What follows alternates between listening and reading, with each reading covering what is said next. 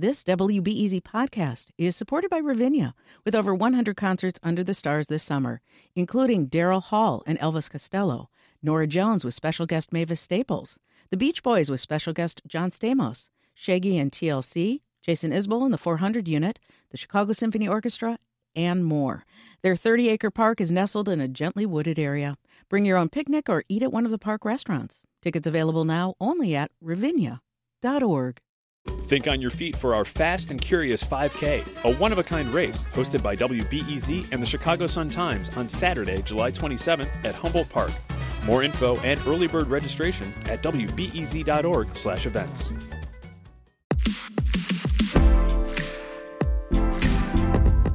I'm Sasha Ann Simons, and this is Reset, your source for everything happening in Chicago and across the globe. Climate change is globally devastating and, let's be honest, scary. But there are so many people actively doing their part to reverse our negative impacts on the planet. And that includes some Chicago high schoolers. A group of teens recently traveled to the global conference known as COP27, where world leaders discuss climate issues and take steps toward action. Joining us now are two seniors at Solorio Academy High School on the city's southwest side. Antonio Padilla is a member of the Zero Waste Ambassadors and the Chicago Youth Climate Coalition. Antonio, you're involved with a program called It's Our Future. It's a youth sustainability leadership program from the nonprofit 7 Generations Ahead. What has your journey to this work been, and why is this something that you're involved with? Yeah, when I was a kid, I've always, like everyone, loved the environment, loved nature. Unfortunately, sometimes not everyone respects it as much as you do. Growing up in Chicago, more southwest side, I see tons of litter on the streets and think to myself, man, how are people disrespected to their community and to the earth? And so I'm like, okay, I have the power to change this. I will myself decide to clean it up. And obviously that didn't make much of a difference. But I went to Solorio, joined Zero Waste, and that really did help me actually make an impact. So, for example, I've done lots of neighborhood cleanups, gardening, a lot of community awareness. And another thing, too, that really impacted my decision to become an environmentalist was my family and Puerto Rico. As you might have seen recently and even years prior, hurricanes are a huge thing. Yeah. Natural disasters are one of the greatest consequences of climate change. And I think to myself, what if it was my family who lived in Puerto Rico still? Yeah.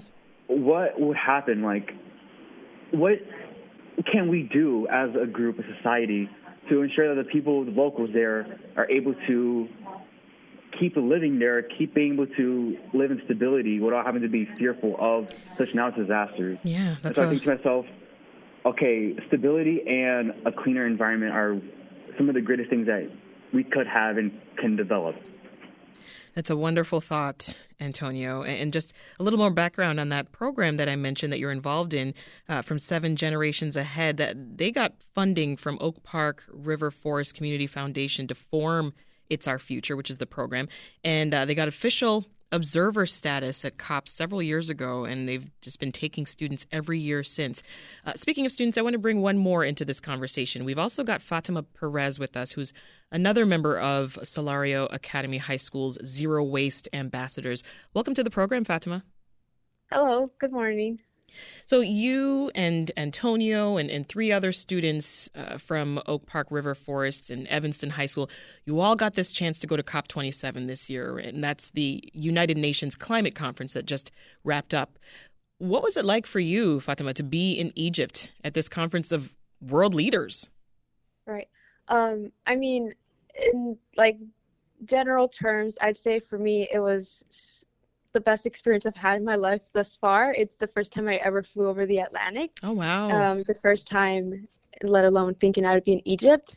But it was truly great to be able to see the amount of people that can come together to talk about an issue that's affecting all of us, and truly what I think is the most pressing issue that we should be thinking about today, because it affects the future so much. But I think specifically also the highlight was able to be in parts of the conference where I was surrounded by youth, although not the same age as me, because I'm pretty sure we were the only high schoolers there, or a few of the only high schoolers there. Yeah, you might have been. for sure. Yeah, I think we were being surrounded by what I would say college students and learning from them, and also receiving advice was a great environment to be in, and just the atmosphere. I think youth brings refreshing sort of perspective to the conversation of climate action, and I was very happy to be able to participate in that.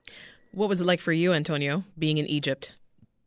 I tell people around my school, because I get tons of these questions like, how was it like? And, I tell people, like, it was all right. I wouldn't recommend. But in reality, it was probably one of the most life-changing events that ever happened for me. I was super nervous. I don't know what I'm getting into. At first, we were thought, like, man, like, how do we make sure that we're safe? What should we expect? What should we, look for? But once we were there, we were like, okay, this is what I want to, at least for me personally, this is what I want to do. Yeah. This is what I'm looking for. And I think overall it was really amazing. Like, I had in-COP and out-of-COP experiences that were really, like, made me really thankful for the opportunities that I had in my life. Right. And makes me appreciate, the diversity of people out there. And, yeah, I know, I just came in with, like, a lot of energy, a lot of hope, and a lot of, like, open-mindedness. And I think because of that, it made it a lot more enjoyable. When it comes to climate, there's a lot of factors coming in. And I think if you're open-minded and you're open to knowing that you're ignorant and that, maybe there's people you can learn from, and I think it would be just a lot better of experience. I know for me personally, like, you think to yourself, like, these are really prestigious people. I don't belong in the same room. But when I went in there, I'm like, okay, no, I'm here for a reason. I'm just as much of a person as they are. They might be a little bit smarter, but there's nothing that they do that I can't do. Well, Antonio, speaking of being in the same room, I hear you interviewed White House Deputy Chief of Staff John Podesta, and you were also in a meeting with John Kerry, who we know is a longtime politician. He's also the current U.S. Special Presidential Envoy for Climate. I mean, what was it like for you to learn from them? It was really great, especially with John Podesta, because he was from Lane Tech, and we just instantly clicked because he's also from Chicago. So it was really funny. It's really difficult to get these people's attention in the first place, by the way. But once I interviewed them, I'm like, oh, man, this is really sick. I'm actually able to obtain, like, really useful information from my community. Right. Because that was, like, the main target for me. Like, how can I make sure I come in here, get as much information, bring this back so I can educate people. So while in the interview, it was really nice. It was very conversational. It wasn't as if, I was really anxious or nervous. I'm like, okay, I'm in the same room with these people. Right. I'm here to obtain information, and it's a huge deal. They're doing as much as they can. I'm doing as much as they can, and it was pretty much just that. Yeah. With John Kerry, it was, I think, I wouldn't say a little bit better, but it was a lot more motivational. It was a very small room. It was a very hard room to find, I should say. Yeah. But once I was in the room, there was a few other youth there. And everyone wants to ask him a question, and at the end it was mostly silence, and I'm like, okay, this is my chance to actually ask him a question. And once I asked my question about how to ensure we provide the best stable life for people, while also making sure the direction that we're pushing people is also more environmentally stable as well. That's wonderful. So when he answered this, he was really moved, very passionate. He talks about the need for us youth to put pressure on others and how it's really necessary for movements in general, like the civil rights movement or movements to push things like Medicare, Medicaid, to have really passionate people who are young, to be really strong and advocate, and to form communities to make actions possible. That's great. Well, Fatima, I know that you were there with a focus on interviewing Indigenous leaders. Why'd you choose that focus? I think it all originates from the place where I lived when I was younger. At the age of 7, I moved to Mexico. I lived in the rural parts of the state of Michoacan.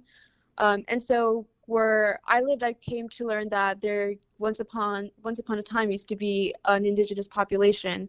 And up until recently, unfortunately, a lot of it just became very reduced, and a lot of the native tongue got lost. And I also learned that they were mostly the ones affected by the issues of flooding due to heavy rainfall, but also just later in my other community that I lived in, depletion of water. And obviously the indigenous communities are very vulnerable to these types of issues because governments aren't taking them into account most of the time. So coming into the conversation of what do I want to get out of COP, I immediately thought of my life when I was younger. And I wanted to learn more about that, to kind of get a new perspective of my life when I was growing up. And so I was very fortunate. I got a lot of interviews with indigenous people from organizations here in Chicago that were there, which was very, very, very cool. I was also able to interview Pacific Islanders who happened to be from the indigenous parts of the islands near Australia. I met Mr. who was in one of the pavilions that I went to listen in, and his interview was the one that left me with, I think, the greatest remark about him not wanting to pick up his ancestors' bones, because this is what ultimately comes down to how generations before and generations in the future are being affected. And with that, I was able to have a very great connection to a conversation that I had previously had with someone I actually met the first day I was there. I went out to the beach just to get a feel of the area, see the Red Sea for the first time. And I met this woman from the island of Tuvalu. Her name was Malama, and she told me about a similar situation of their land basically eroding due to the effects of climate change. And obviously, as an indigenous person, she said that she was not willing to be relocated to a different site, because being displaced and relocated to a new, entirely different place means you lose culture, heritage, your native tongue, and they're not willing to be put through that again.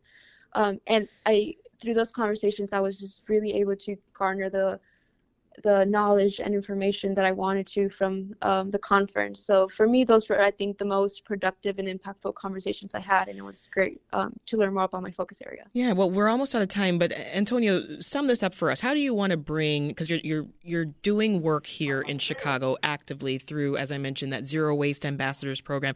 How do you want to bring sustainability efforts to your community here? Well, there's a few things that we're doing as a group, as the IOF group.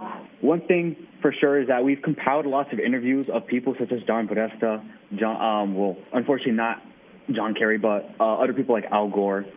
And we're compiling all these interviews together, other films, to make a more educated documentary film so that other people in Chicago area can watch it. Great. Another thing that we're also doing, too, is that we have an event on December 6th at Mixer.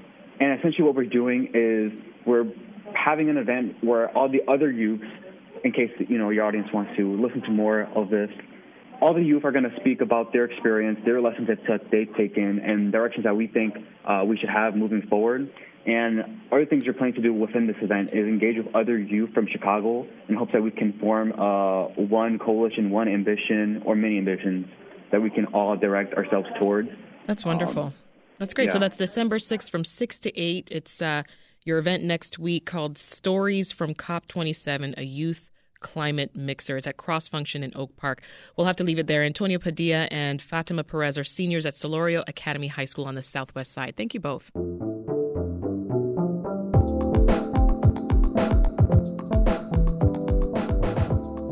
This episode of Reset was produced by Linnea Dominic, and it was edited by Andrew Merriweather. Want more Reset on the go? Then hit that subscribe button and get us in your podcast feed every day of the week. And when you do, leave us a rating. That really helps more listeners find us. That's all for Reset. I'm Sasha Ann Simons. We'll chat with you tomorrow.